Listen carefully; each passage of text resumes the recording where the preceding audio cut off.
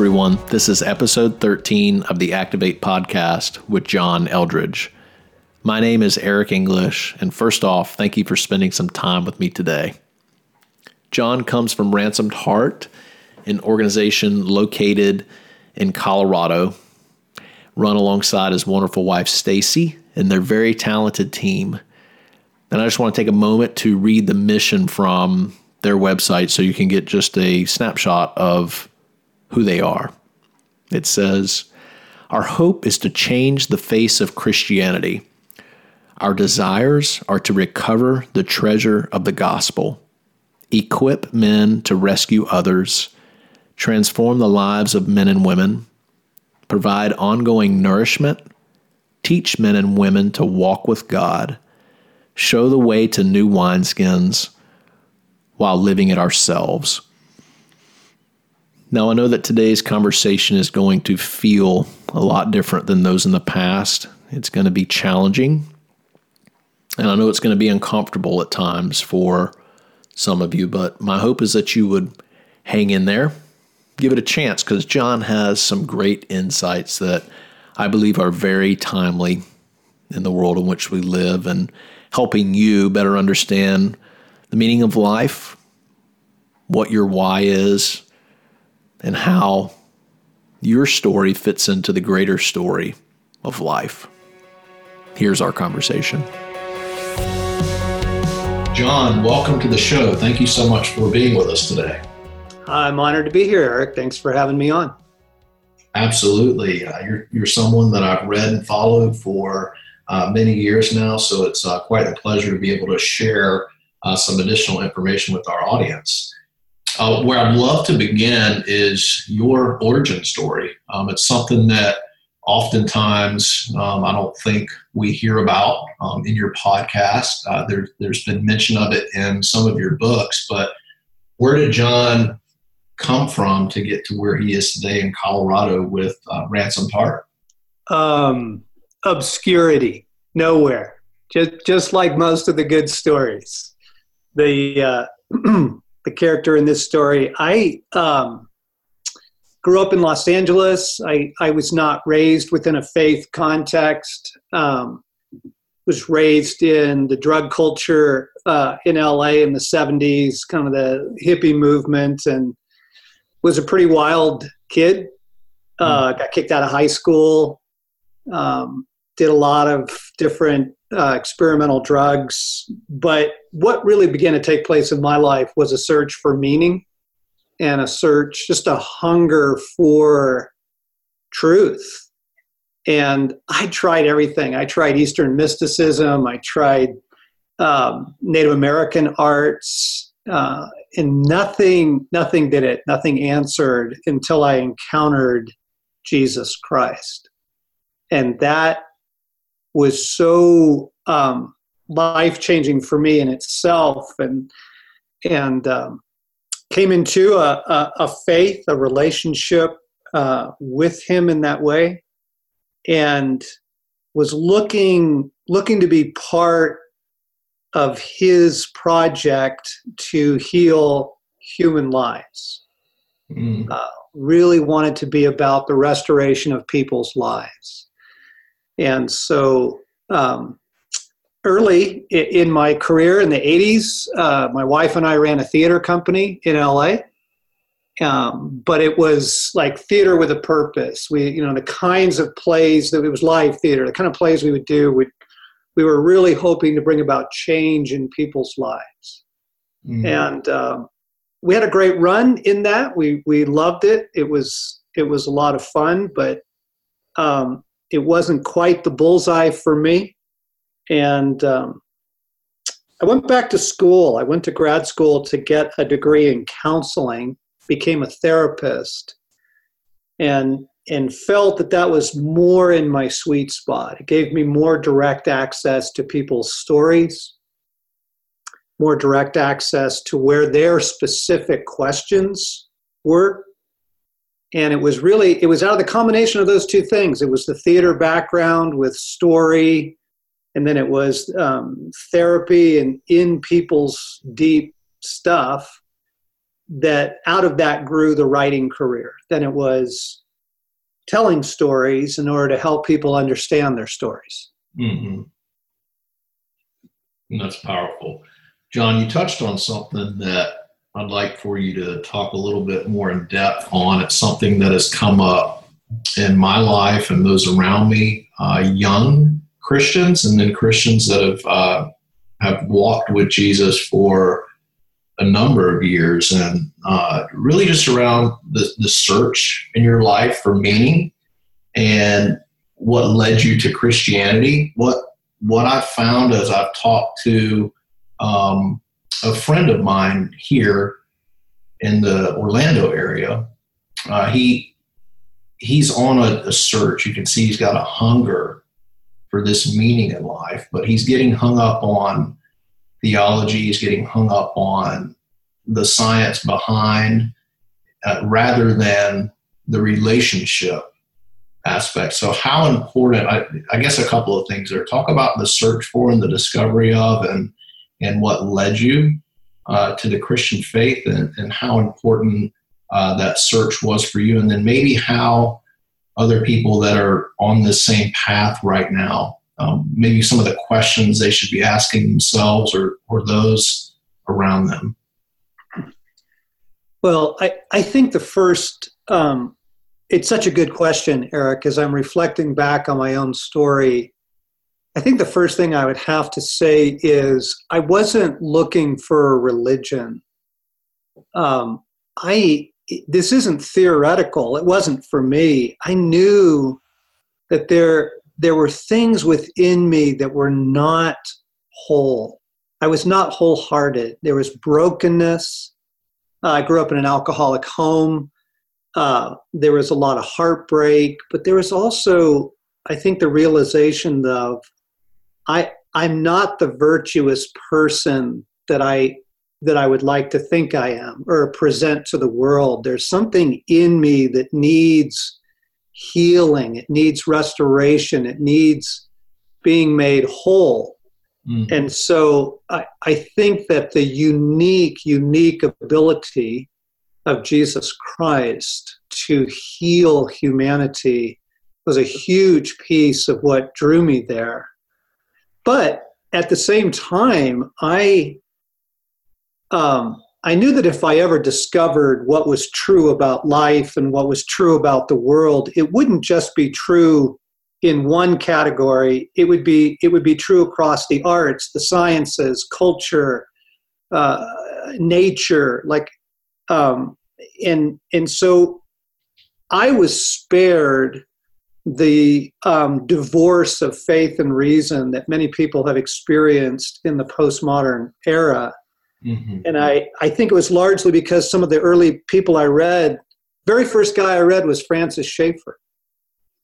And he wrote at length trying to help people understand that there is no hostility between faith and reason.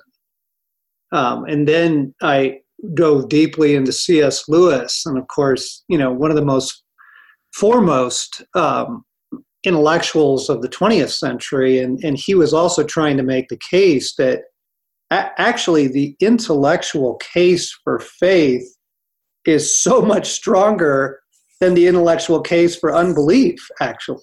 Mm-hmm. So we don't need to be embarrassed about or bifurcate or try and say, well, I am looking for meaning, but I kind of need to find it over here in a closet of my life, whereas the rest of my life, lives sort of divorced from that. For me, I found that the meaning is something that permeates the arts, the sciences, industry, commerce, economics. If God is, and if He is the creator, then He cares very deeply about those things. Mm. They're all part of the human project, and He cares about the cellist. He cares about the banker.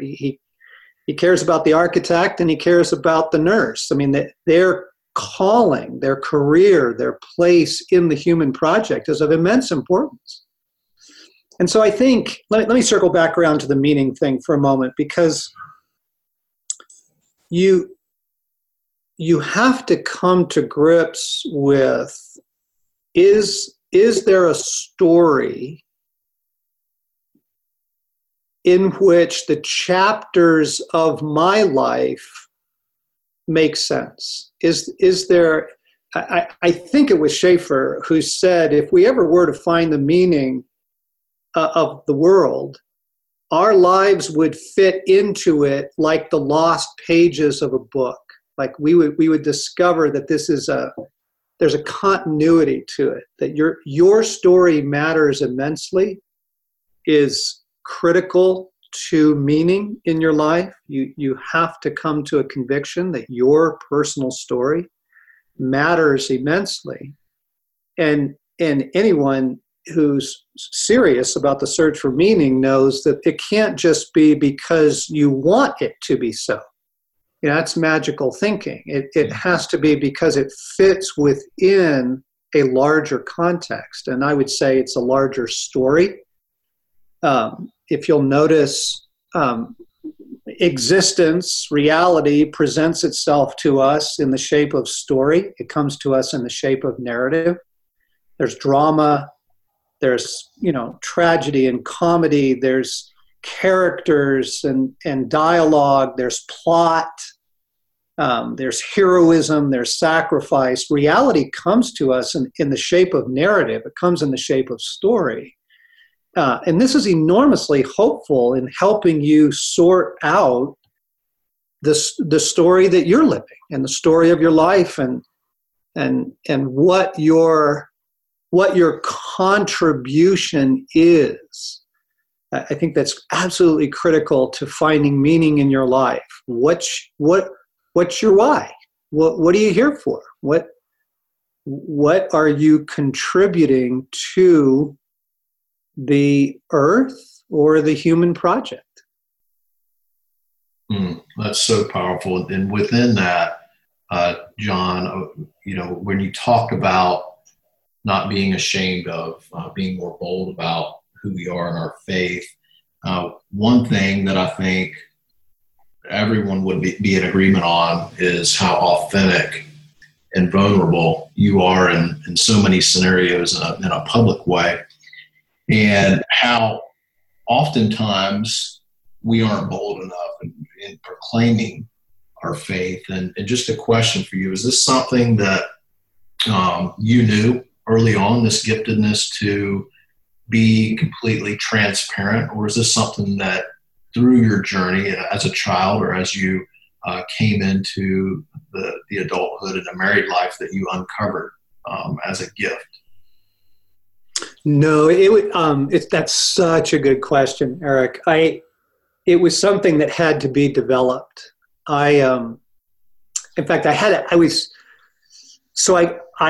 getting my counseling degree, and one of the requisites of the program that I was in, as common to many programs, is that you have to be in therapy yourself. You can't go out and hang a shingle and attempt to enter into other people's stories if you haven't thought through your own and looked inside, your own brokenness and your own motivations, etc. And I was having a conversation with a therapist friend one day, and we were talking about my acting career and my life in the theater. And he said, "What do you do now that you don't act anymore?" And honestly, my reaction was, my whole life feels like an act. I felt like I was constantly performing to what I felt the situation wanted me to be. And I didn't like that about myself. There was a lack of integrity to that. And by that, I don't really mean a moral integrity, but what I mean is something more like a integrity of personhood. That the person that you meet at the party or the person that you meet at the at the business meeting is the same person you would meet if we were on a camping trip together. Like integrity of personhood, integrity of presence was something that I realized I lacked. And frankly, most of the people around me lacked. And it was something that I craved very deeply. That, I think another word I would use for that is wholeheartedness, that wherever I am, who I am is the same thing.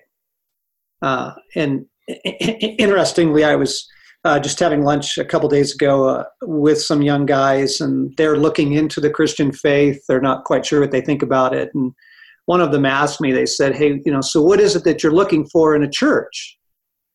And I said immediately this, that what is being presented on stage is the exact same thing that you'll find off stage. You need to make sure that there is an integrity there, that it's not, one thing on Sunday and something completely else on Tuesday. You need people who are not faking it. And again, I don't even necessarily mean morally. That's not that they're having 6 affairs on the side.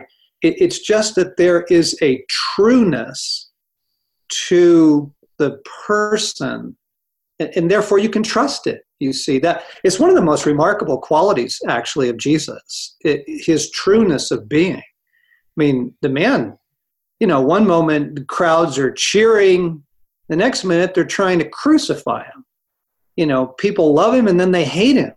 People try and seduce him and use him, and then the next moment, they're kissing up to him. And in all of that, he is exactly the same person. He's just not putting on a show or swapping, hats or masks to fit the moment. And that, anyway, to your question, that was something that I crave very much. It's something I realized I didn't have, and I began to pursue it. And in doing so, I realized that authenticity and vulnerability and not faking it was absolutely critical to that. So that, yes, that's become a very core value of who we are and what we do. That's so good, John.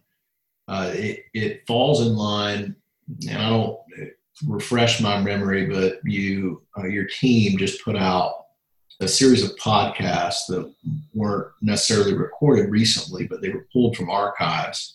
And the subject was on envy.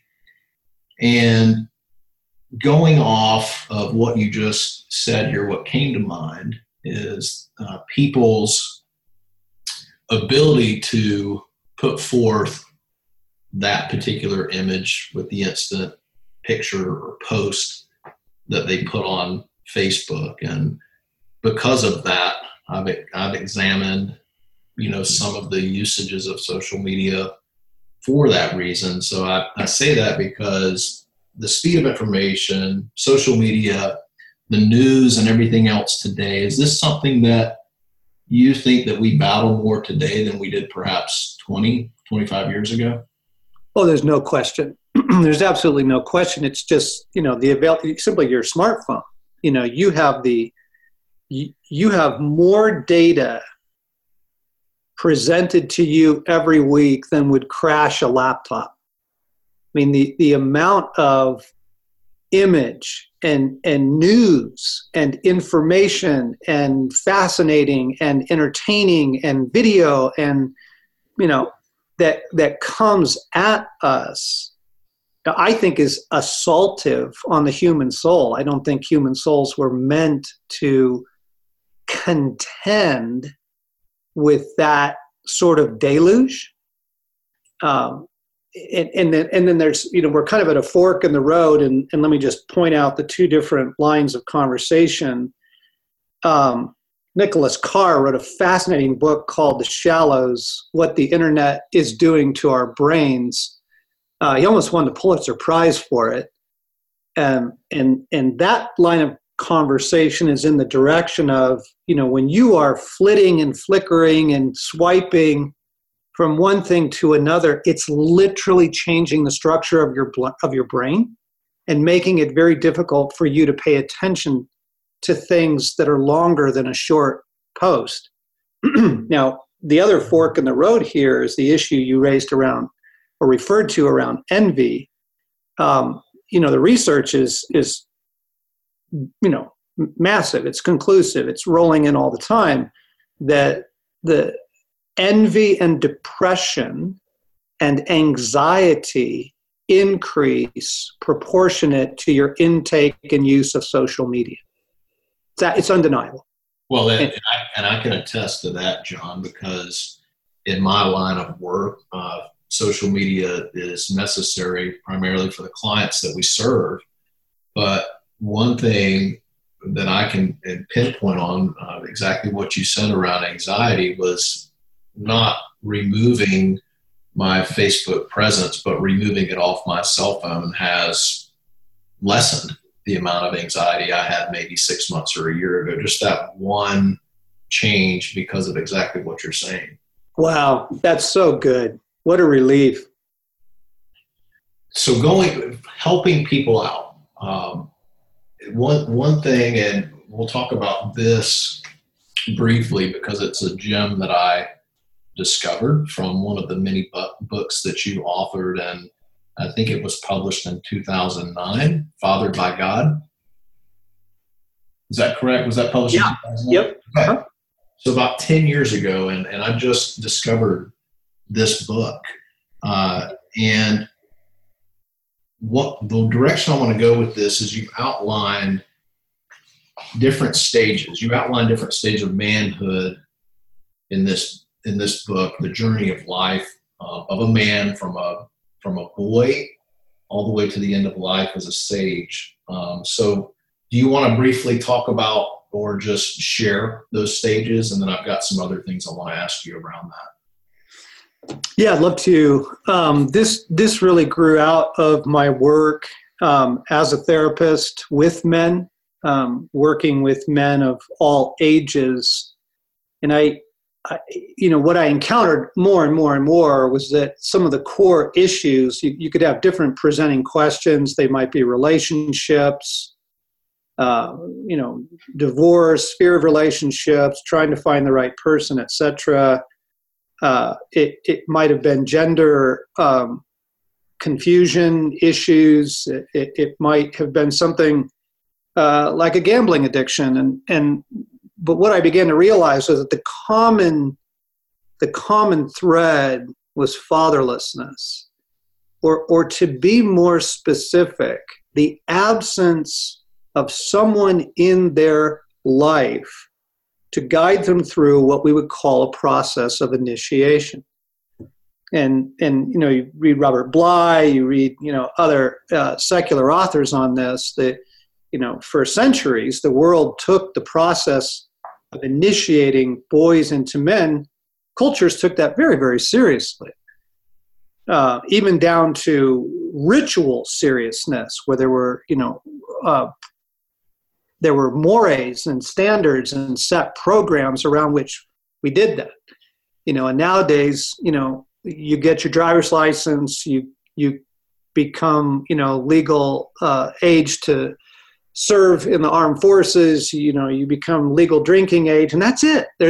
We don't have a process by which boys are initiated into a wholehearted masculinity. And so as I began to kind of unpack that, look back through the literature on it, look into the scriptures, look into stories, again, looking at the great stories of the ages, you find the exact same thing. You find there are these stages, and what I describe them in my book are, you have the stage of beloved son.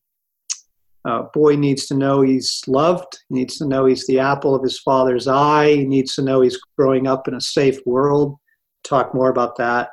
And then around the age of adolescence, things really begin to change, and you move from Legos and Star Wars and kind of the sweetness of the boyhood era into something new, and I call it the cowboy stage. You see it in David's life, for example, King David. But my goodness, you can look at all of you look at The Man from Snowy River, or the recent World War II tank movie, Fury, any of the coming-of-age stories. There's this shift from the innocence of boyhood into what I would call the cowboy stage, and it's the time of adventure, venturing out. It's also the time of hard work. It's lessons in the field. And I would put that in the teenage years. Boy needs that. And then around the age of 18, 19, there's another shift that really begins to take place, and I call it the warrior stage. And it's interesting that this is the age at which we do send young men to war, and there's something that emerges in the developing young man's heart. He needs a mission. He needs a cause. He needs something worth fighting for. The cowboy stage is a ball, and it's testing through adventure and taking risks, and it's the motorcycles and all that. But he needs a mission. He needs a higher call, something he can serve. And I would put this in the 20s is really the development of the warrior stage. I put it before the lover stage, although I think they're really overlapped quite a bit. But it would be really good if the young man could develop some sense of the warrior within him before he gets in a serious relationship, because he's going to discover very quickly it's going to take an enormous amount of courage to navigate that relationship. And he's going to need to fight for, not against, but for the relationship. So there's the warrior stage: mission, purpose, cause, sacrifice, resiliency. And then overlapping that is the lover stage. And by that, I don't just mean love, romantic love, although I think that this is when that really begins. Most guys get married in their 20s or 30s, as a rule, generally. Mm-hmm. But what I mean here is it's the awakening of the heart. There is almost like what you would call a poetic awakening. He discovers the love of the cello, for example, or he discovers the German poet Rilke and absolutely falls in love with his writings, or he becomes a naturalist, and just the natural world is a source of unending joy for him because of the beauty. It's the awakening of the heart. It's not enough to simply be a warrior. You have to have the awakened heart to be a wholehearted man. And the awakened heart is what prepares him to love a woman, and to enjoy romance and know how to do it and do it well. And so you've got, beloved son, cowboy, warrior, lover, and these stages prepare you. I think in the 40s, generally, is when we enter into the age of king. Warrior, lover, king. Because the king stage is where the character of the man and his wholeheartedness has been shaped enough to be entrusted with power and money and influence. Mm-hmm. And that's the great question of human culture, by the way. That's the great question of the earth, is when can you entrust men with power? And the answer is only after they've been initiated, only once their character is ready for it. And most of the heartache of the world, you just look at it and it's bad kings. Whether it's the Harvey Weinsteins or examples of men in positions of power who do not have the character to wield that power on behalf of others. So the stage of the king is a very beautiful stage. It's a stage where he might become the professor and his classroom is his kingdom, or he might become a physician and his practice is his kingdom, or he might become a coach and his team is his kingdom, or he becomes an entrepreneur, he starts a company, what have you. But he has a kingdom, and the stage of the king is a beautiful stage. It's a very demanding stage, requires a lot of his character, requires a lot of wisdom. and selflessness. And I think the king stage goes, from early 40s for a couple decades, late 50s into your 60s. But at some point, this beautiful, beautiful climax enters in, and he becomes the sage. He becomes the man who has a life of wisdom and a life of experiences where he is able to mentor others. He's the elder at the gates. He's the silver-haired guy who doesn't need to be in control anymore. He doesn't have to have the steering wheel. He lets other younger guys step up and shine and take their swing, but where his gift is and where his influence is now is he is the wise one, the advocate, the counselor, the sage, speaking into both the lives of individuals, but hopefully of communities. He serves on the school board. He runs for council. He's, a rector or a deacon at his church. He's, different functions like that where people are really leaning into his wisdom. So those would be the 6 stages: beloved son, cowboy, warrior, lover, leading up to king, which then kind of all climaxes in the sage. Thanks for that, John. And if you don't mind, I would love to pull out, just so you know, I highlighted more in this book than I think I ever did because of exactly what you said in the beginning. So many men, not by the intentionality or really the fault of my father, I didn't experience most of the things that were discussed in each one of the stages. And what I wanted to talk about today a little bit more is the warrior stage. And I just want to read briefly an excerpt from here. How does God raise the warrior in a man? Hardship. I think this is where we have most misinterpreted what God is up to in our lives. As long as we are committed to the path of least resistance to making our lives comfortable, trial and tribulation will feel unkind. What better way to train a warrior than by putting a man in a situation after situation where he must fight?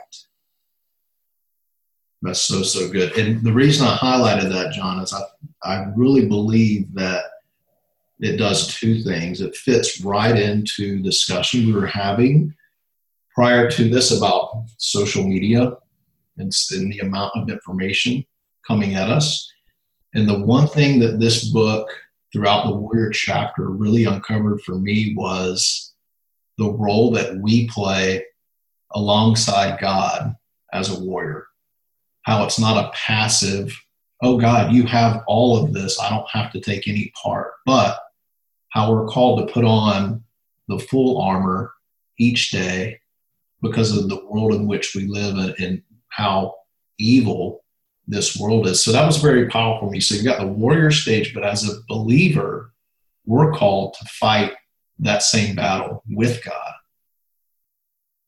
Absolutely.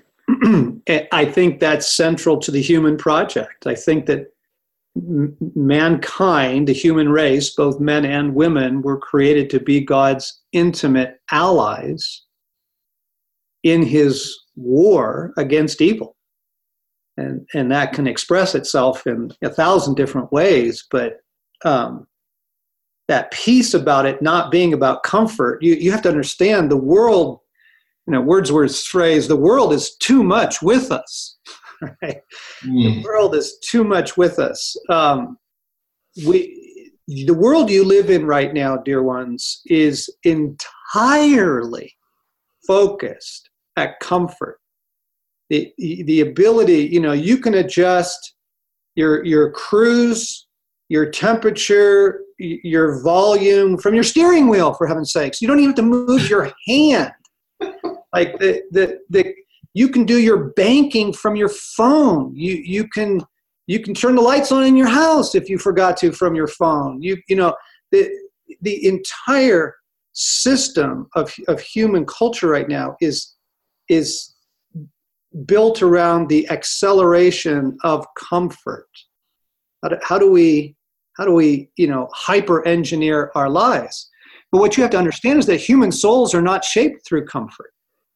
Now, I dig comfort, okay? I enjoy my leather couch, and I like going to the beach, okay? So I'm not an aesthetic in that sense, or a stoic even.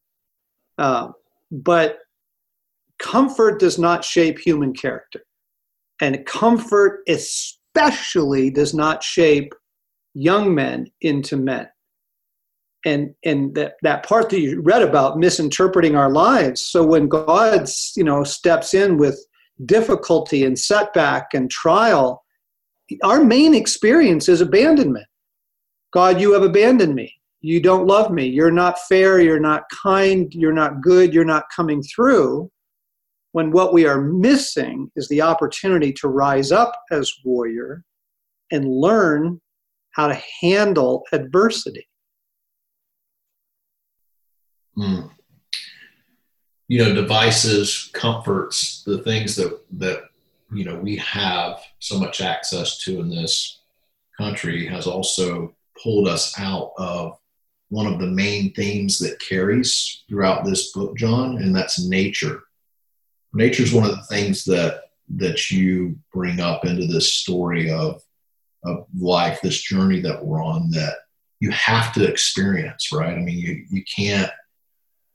you can't experience these different levels of manhood without being in the wild, being in the woods, hiking, fishing. So how has that played to your journey, and how important is that for us as parents to intentionally put our kids into that environment, to not only experience these stages of life, but the fullness of God? Oh, yeah. Oh, this is huge, Eric, because we're talking about human souls and what are the conditions under which human souls thrive? That was Aristotle's basic question. What's the conditions under which human souls thrive? And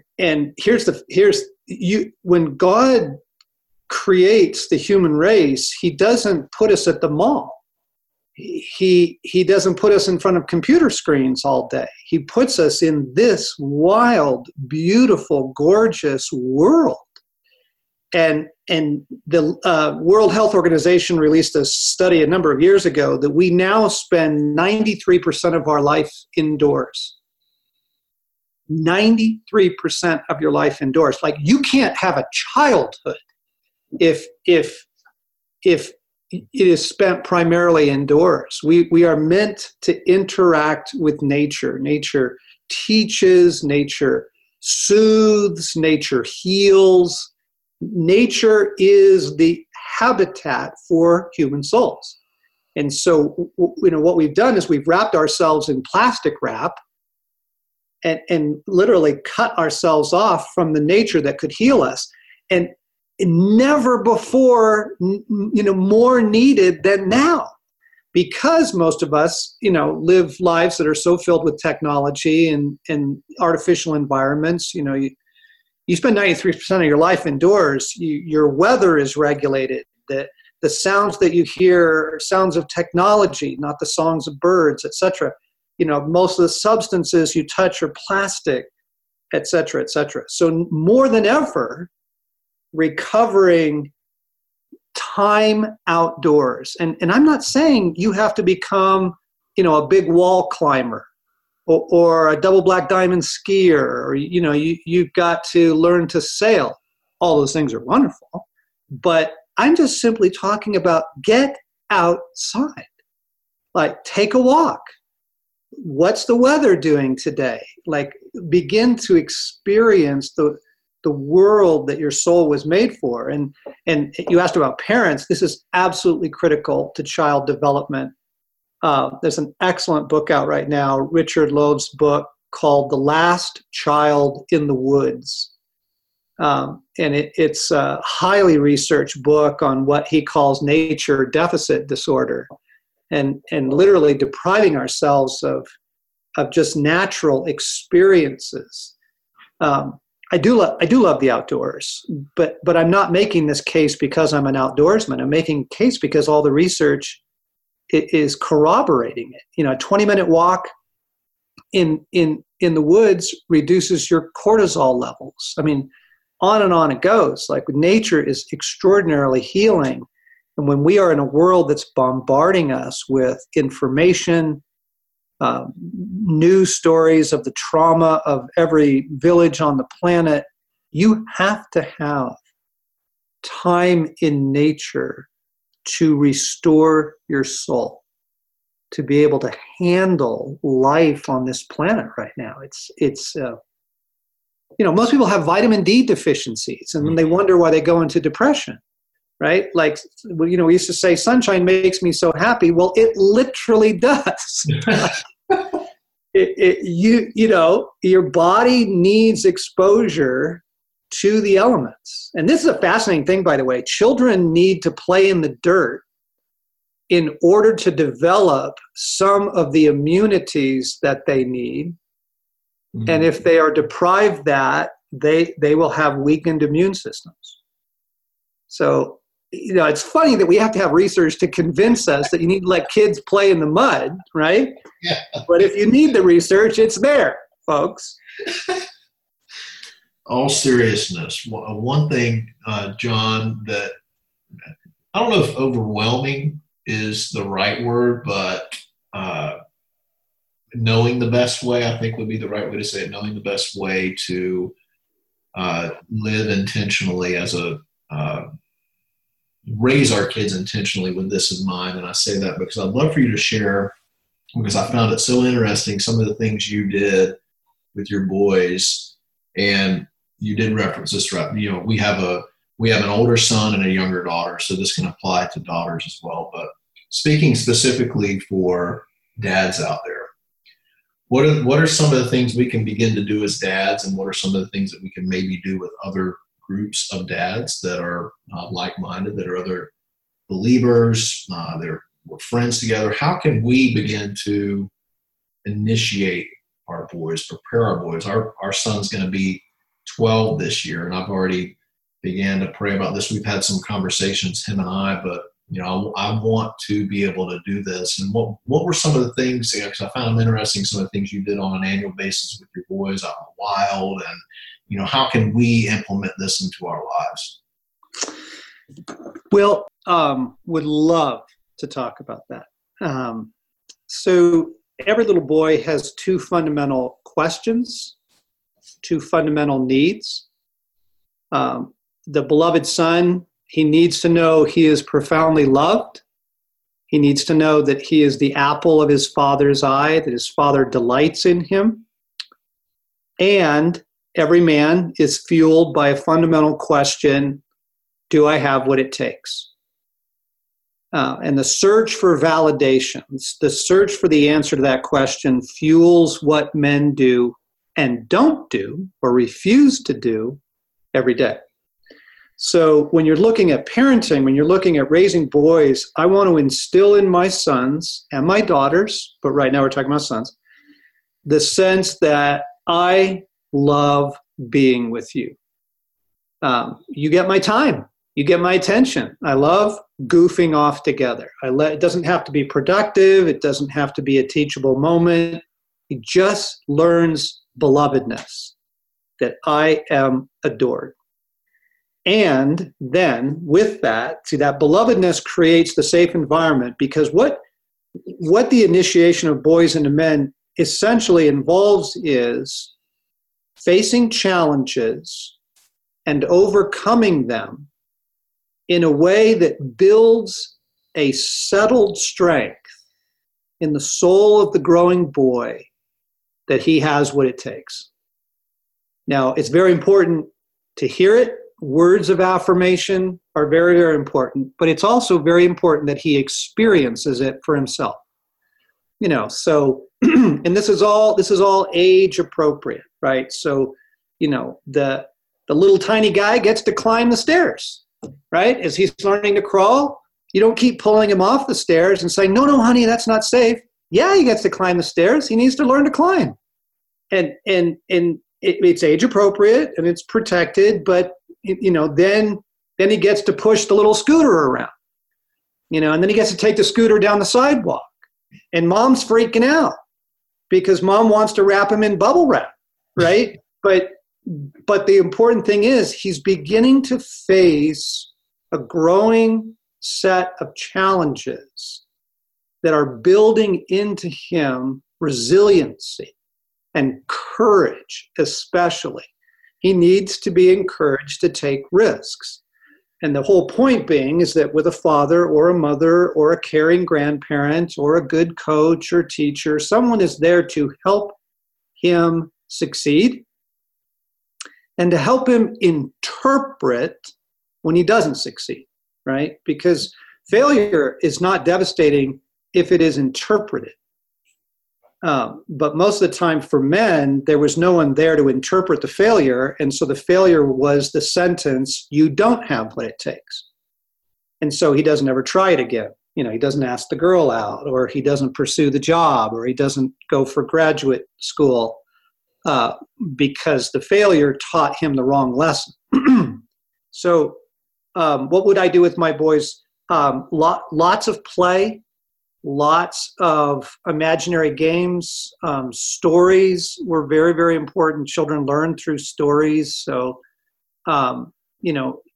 telling stories, reading stories, the Narnia, the Redwall series, those kinds of things, building the heroic imagination in them. And then, there's just a couple categories like tools. Letting the young boy discover that he can use tools. Here, help daddy fix the broken chair. And you get to hold the screwdriver and pull this screw out, or you get to use the hammer and pound this nail. You're expressing to him, I believe in you. I trust you with these things. And then that grows. And, when our sons, we live in the affluent West, kids get cars when they're 16, and it's just madness. I just think that's, one more level of comfort. The boys should not get a BMW when he's 16. Instead, what we would do is when they were 17, when they're 16, they need the car, they get to use the family van, which is an enormous, humbling experience that they have to pull up, to the burger house or whatever in mom's van. But that's right. You don't get the sports car, until you got a lot of growing up to do before you get that. And when they were 17, we would find an old junker and we would fix it up together. And I remember handing my son, he wanted to turn a Volkswagen into a Baja Bug. Which those of you in like Southern California and Arizona will remember the Baja Bug. You kind of take old VWs and turn them into something that's almost more like a dune buggy. And I remember handing him the Sawzall and telling him to cut off the front end of the car. and there was just this moment in his face of like, what? First off, I get to do this? This is so freaking cool. And secondly, this look on me like, you understand, like this is irreversible. The moment I take this Sawzall to the front of the car, there's no putting it back. And that kind of risk and testing and trial, growing them up into young adulthood where, they've faced so many challenges by that point. They're really not overwhelmed by things like going off to college or joining the service or, doing a year in the Peace Corps. I mean, that kind of thing. They're just so ready for it because they've been formed through this. You are absolutely loved and you have what it takes. So why is this book, it was important 10 years ago, but John, why is it so important now for our society? Well, the crisis of fatherlessness. We're now 2 generations into the divorce culture, and so most young men do not grow up with an engaged father who himself is a wholehearted man, able to lead his son through initiation. That's becoming more common. I'm actually very glad to report there is a movement. God is doing phenomenal things out of the news and down in the grassroots, but there is this phenomenal movement going on of men who want to be good dads and are therefore taking their own wholeheartedness seriously. So I do want to report there's wonderful trends, but for the most part, most of us who are adults and most of the young men growing up right now don't have anyone there to initiate them. And so we need, a book like this provides the great hope of the human race is that God can provide for you what you didn't get. He's not a backup plan, by the way. God's not an option to the human experience. It's like, well, if you have a great life, or if you don't have a great life, well, there's God. He's not plan B. He's always meant to play a central role in the development of human personality and character and human hearts and souls and joy and happiness and love and meaning. And I don't think those things can actually be sustained without him. But the hope that fathered by God, obviously you hear it in the title, the hope is that God can be our Father. He wants to be our Father. He presents himself as Father. So that, we're not screwed if our dad's in jail or if we don't know our dad, or if our dad's not a good man. That's not the end of the story, that you have a Father who loves you and is deeply committed to your life.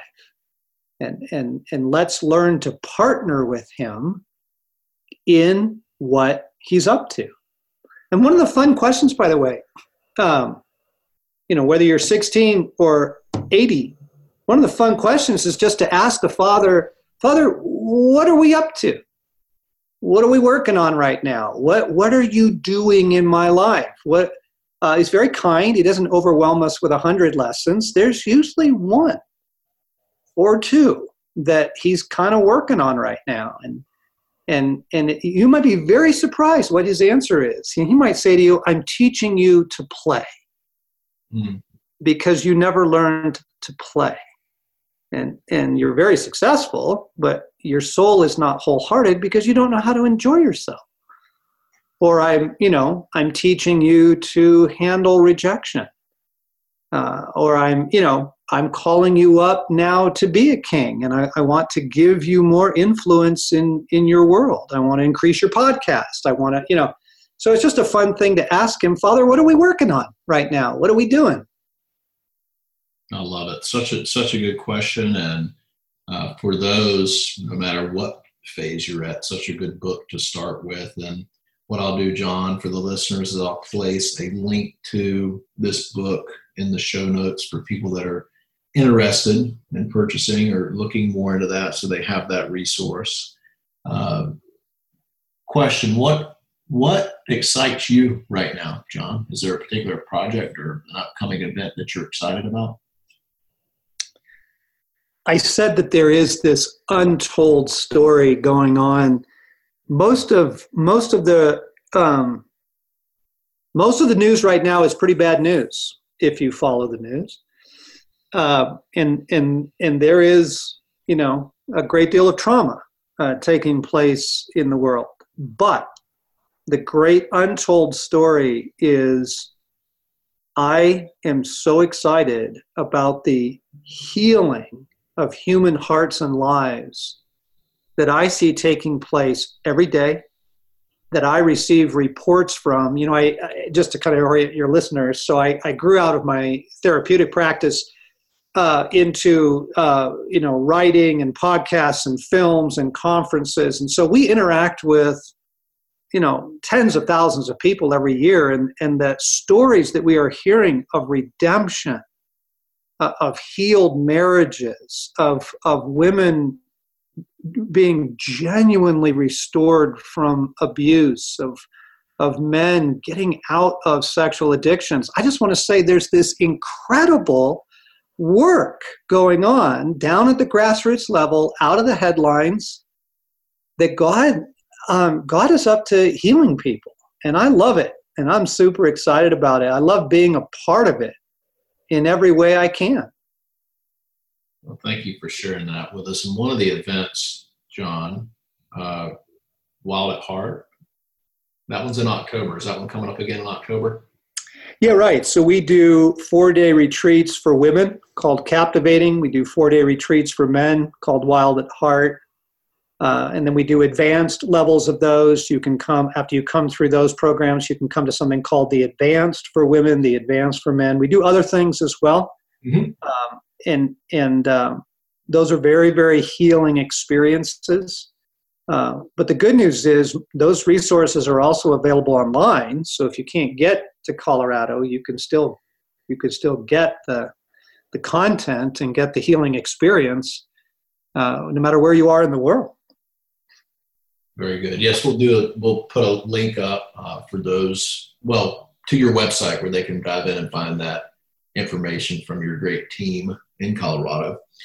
John, it's been an absolute pleasure. I think what we talked about today is very, very timely. I think there's a lot of hope, but there's a lot of work left to do. So my prayer is that people would leave our conversation, whether they're a believer for a long time or in the discovery phase, that they would be encouraged, and that they would reach out to people close to them to help them kind of discover who they are and what their why is in their story. Where can the listener stop by and say hi? John, where are you most active? What social media channel, or is it email? What's the best way for people to kind of either connect with you or just follow what you're doing? So I'm the least social media person out there, which is a little ironic because I'm a public person. But we do have a Facebook page that our team runs, John Eldredge, Ransomed Heart on Facebook. We have a website, Ransomed Heart Ministries, or you can just Google John Eldredge and you'll quickly find the website. And we have a podcast, a weekly podcast that we do as well. We do these live events. So there's some different ways to tie into what we're doing. Excellent. Okay. And we'll put those links up as well. Again, John, thank you for your time and continue to do God's work. We're blessed to have you and your team here with us. Yeah, thanks, Eric. I really appreciate the hour together. It just flew by. And I pray that your work in the world continues to grow and flourish. Thank you so much, John.